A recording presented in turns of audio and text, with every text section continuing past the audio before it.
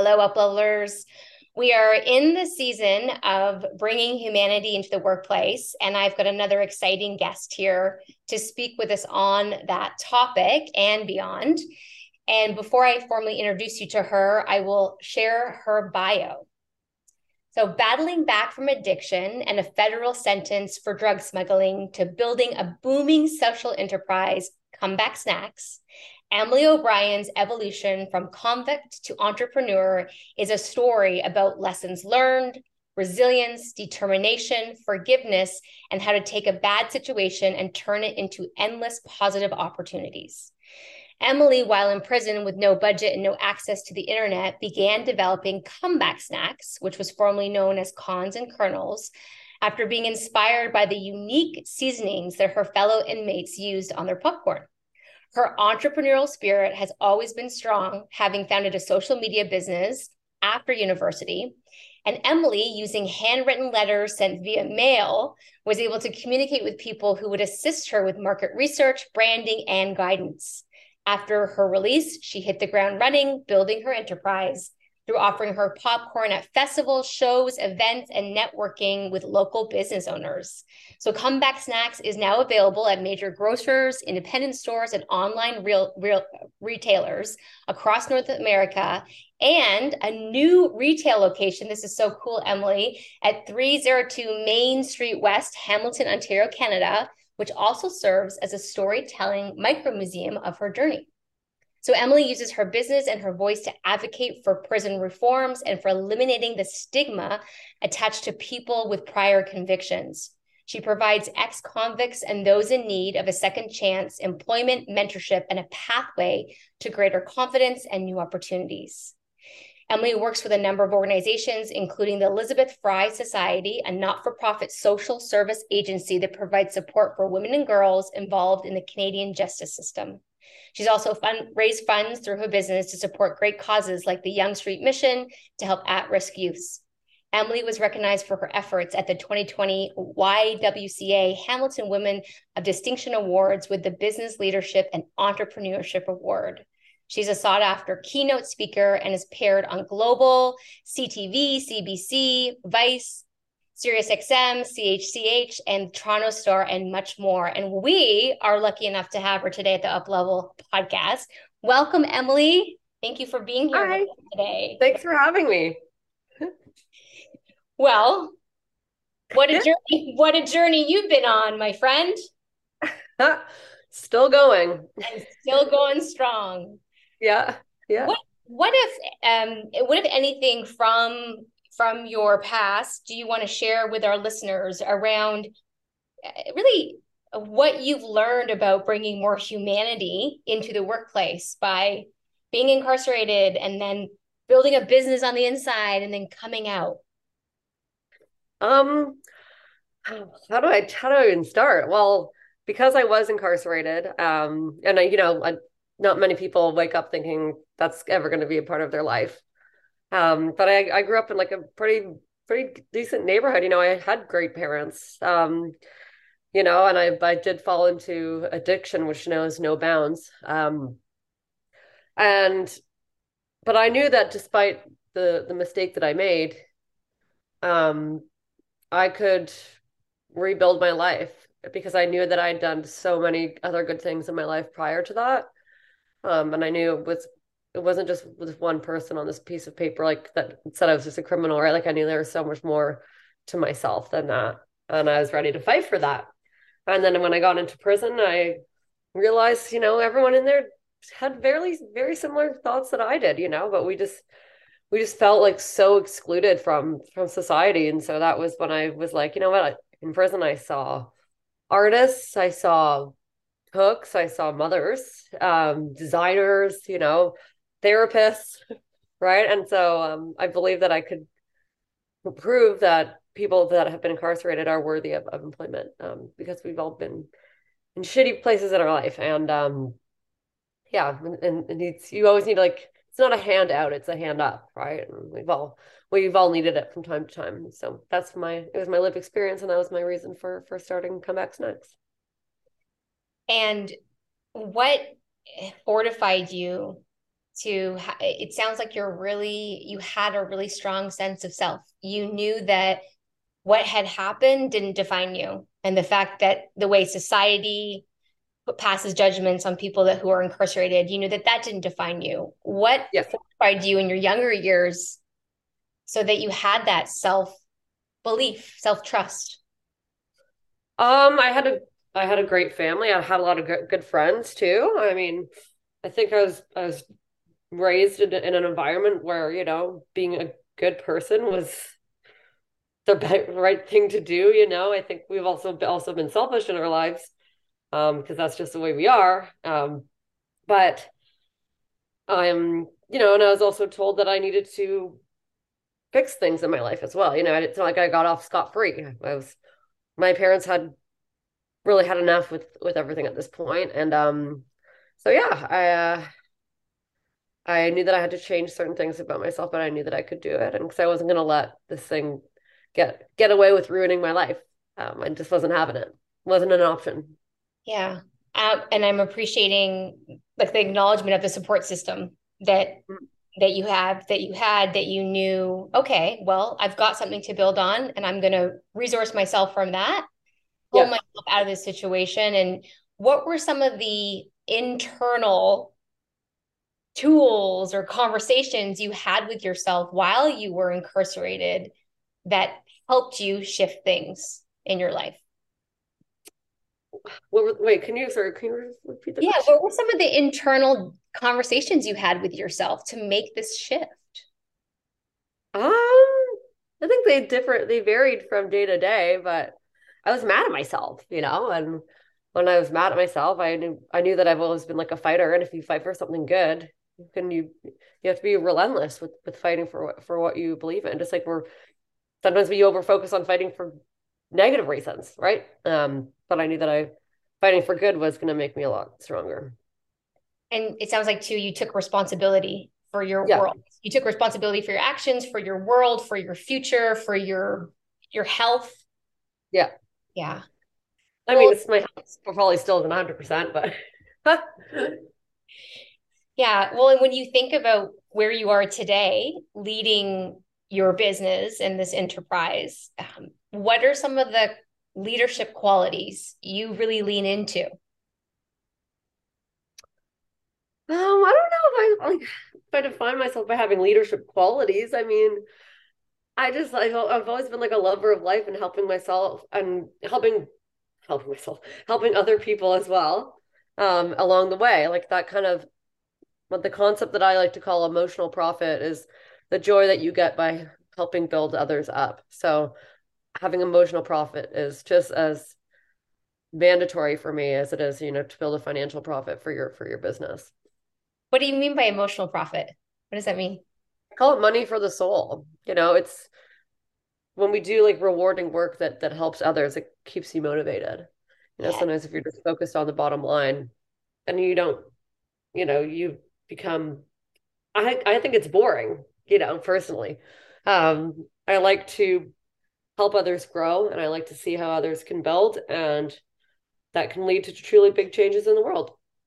See, and these are all qualities that when Uplevel talks about bringing humanity into the workplace, that's what we're saying. It's like you're putting other people's growth first. You're seeing Hmm. that they've got the potential and you're supporting them to reach that potential. Yeah, And you're putting relationship first. yeah, And typically that will lead to a profitable business. When you're yeah, investing in people, you're investing in relationships. So yeah, these are the qualities that we really see, the organizations that are doing it well, the leaders that are doing it well. That's where they're putting the emphasis. Relationship first, people first. yeah. Tell us a bit about comeback snacks and yeah, a little bit about, how it came together and where you are now with it. Well, it was, I thought of the idea in prison, right? So I knew that, I had very limited resources, because, you don't really have the internet. But I did ha again, I knew that I didn't have limited resources. Like I knew that I had myself and I had an un, a, a knack for figuring things out and doing research and stuff like that. So, you know, I would write articles, on my experience there. I read 82 books, and then I would reach out to the authors who wrote the books. And yeah, I would experiment with the recipes inside. And then my now business partner would send me like food trends like into the prison. Like he would print off stuff on the internet and send it into me. And then we kind of did some like logo design back and forth through snail mail. And so then when I got out of prison, I just hit the ground running. But I had the support of like my everyone else in there. Like that's when I knew that I was doing something really good. And what's the mission behind Comeback Snacks? Is fair chance employment. And it's reducing stigma around incarceration. Absolutely. And when you are selling it into the retailers and different like distributing channels, how responsive are the people that you work with to that mission and to your story? I think in the beginning, people were like, oh, I don't know. But I was like, this is going to work. And so in the beginning, there was like a lot of, I don't know, maybe, maybe not. They thought I'd just be like this little popcorn girl with like a little popcorn stand, but it's Much more like than what's a that. little popcorn business doing? Like it's good. We're actually in 700 stores. And so I think, is the foundation of the mission, or sorry, the mission is like, directly related to my experience in prison. But like we've all made mistakes in our lives, and I think because I can make it relatable to so many people, I've had parents reach out to me, people that I've gone through other horrific things in their life, and just needed to come back. So that's why we changed the name. It used to be called Cons and Kernels, the company, but then I was like, I don't want to alienate us even more, so Comeback Snacks is actually more universal. And that's another really important piece you're bringing up around the language that's used that will allow for more humanity. So when you think about rehabilitation, folks that are coming from the inside out, and if an organization is looking to hire them, like what kind of language should people be practicing around rehabilitation? So I know language has been an important. For me, this is just my personal story, but I like kind of saying, "Oh yeah, I'm a convict." Like I know there's some terms that have kind of come out lately, but I was like, I don't want to sugarcoat something, right? Like I broke the law and I was an inmate. Yes, I was, right? And so I think sometimes when I'm blunt about something, I kind of just take power back. But I know like obviously it's not the case for everyone, but so I think if someone comes out and they're like I was in prison and I was or incarcerated, I think it's I don't know. I don't know. That's a tough question because like my perspective is just like a bit different. I don't You're know. there's a lot for us to learn from your perspective. It's language is powerful and it doesn't have to define us. Yeah. That's kind of what I'm hearing you say. And it's also it's important to know, I've been talking to some formerly incarcerated people who, yeah, they are specific on the language that they're using, right? And so it's more of a preference thing. So I think for organizations who are opening up to hiring formerly incarcerated people, that's an important conversation for them to have with the individuals that they're talking to. What is your Yeah. preference around the language? But I love your perspective. I think it's fresh and like you're owning it. You've incorporated it into your brand. And I think it's one of the reasons why your story and your business is so successful because it's so authentic. You are so authentic. Yeah. Yeah. Is Yeah. another important quality of a leader who is bringing humanity into the workplace. There's a way that you're leading from your heart. You're not sugarcoating things like you said. You're not putting on a pretense. Like this is who I am. Love me or Yeah. leave me. Yeah. Yeah. Exactly. When you think about the future of work and like your business included, what's your vision? What do you want to see happen in the workplace? I think like obviously there are some some jobs that don't like the sector checks are just you have to have them right for like kids and schools and stuff like that and depending on like the nature of the offense everything like that because sometimes people will reoffend and it's like a chemical thing and in your mind right so it's sometimes there isn't a cure for that stuff. Um, so I think with some sectors, do they still should have them, but I also think that like job applications should be way more simple, you know. I'm actually working with a company called Spot Work right now, and they work with all these employers. They actually got a bunch of funding from the government to make if someone wants to work that day, and then they just fill out this little form, like a small form, and then they go. And so it's really cool. And then like it has finds jobs that are like in your area, like on demand, Oh, without all the rigorous background stuff.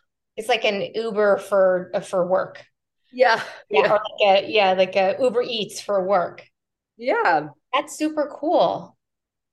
Yeah, so Mhm. you're working to like break down some of the barriers for folks to get into just to make a living. Like let's Yeah, make it easier, let's make it more accessible.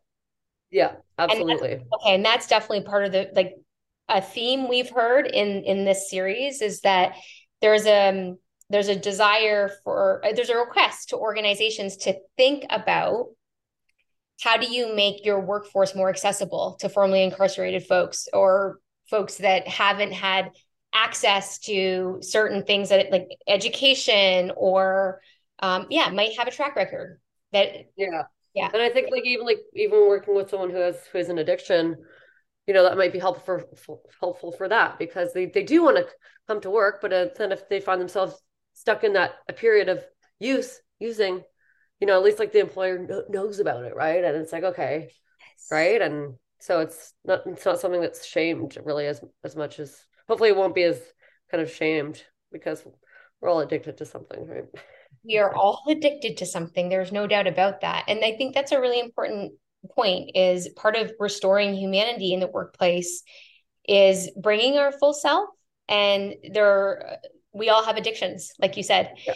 and some more like get in the way of maybe the daily function than others. However, what would it mean if workplaces had more capacity and better resource to support humans in whatever process and stage they're in so that we can all contribute? Yeah. Yeah. That's really cool. You're bringing a lot of new insights into this Oh, conversation, thank you. Emily O'Brien. Um, if you were to now just take that same question, but we apply it to comeback snacks, what's your high dream? What's your vision for your mission and what you've created? I want to be able to hire as many people as I can. So eventually, like right now, we have like a shared factory. Right now, I just want to I want to hopefully maybe able to have my own and have like one in the US, and then have people that can go and work there. And then I want to also get like a fund going, like a venture capital fund, maybe down the line somewhere where I can. Because when you start a business, like it's very hard if you have a record, it's very hard for you to get certain grants and stuff. Like you're just like excluded. So, but I also think that there's tremendous entrepreneurship inside the prison walls as well.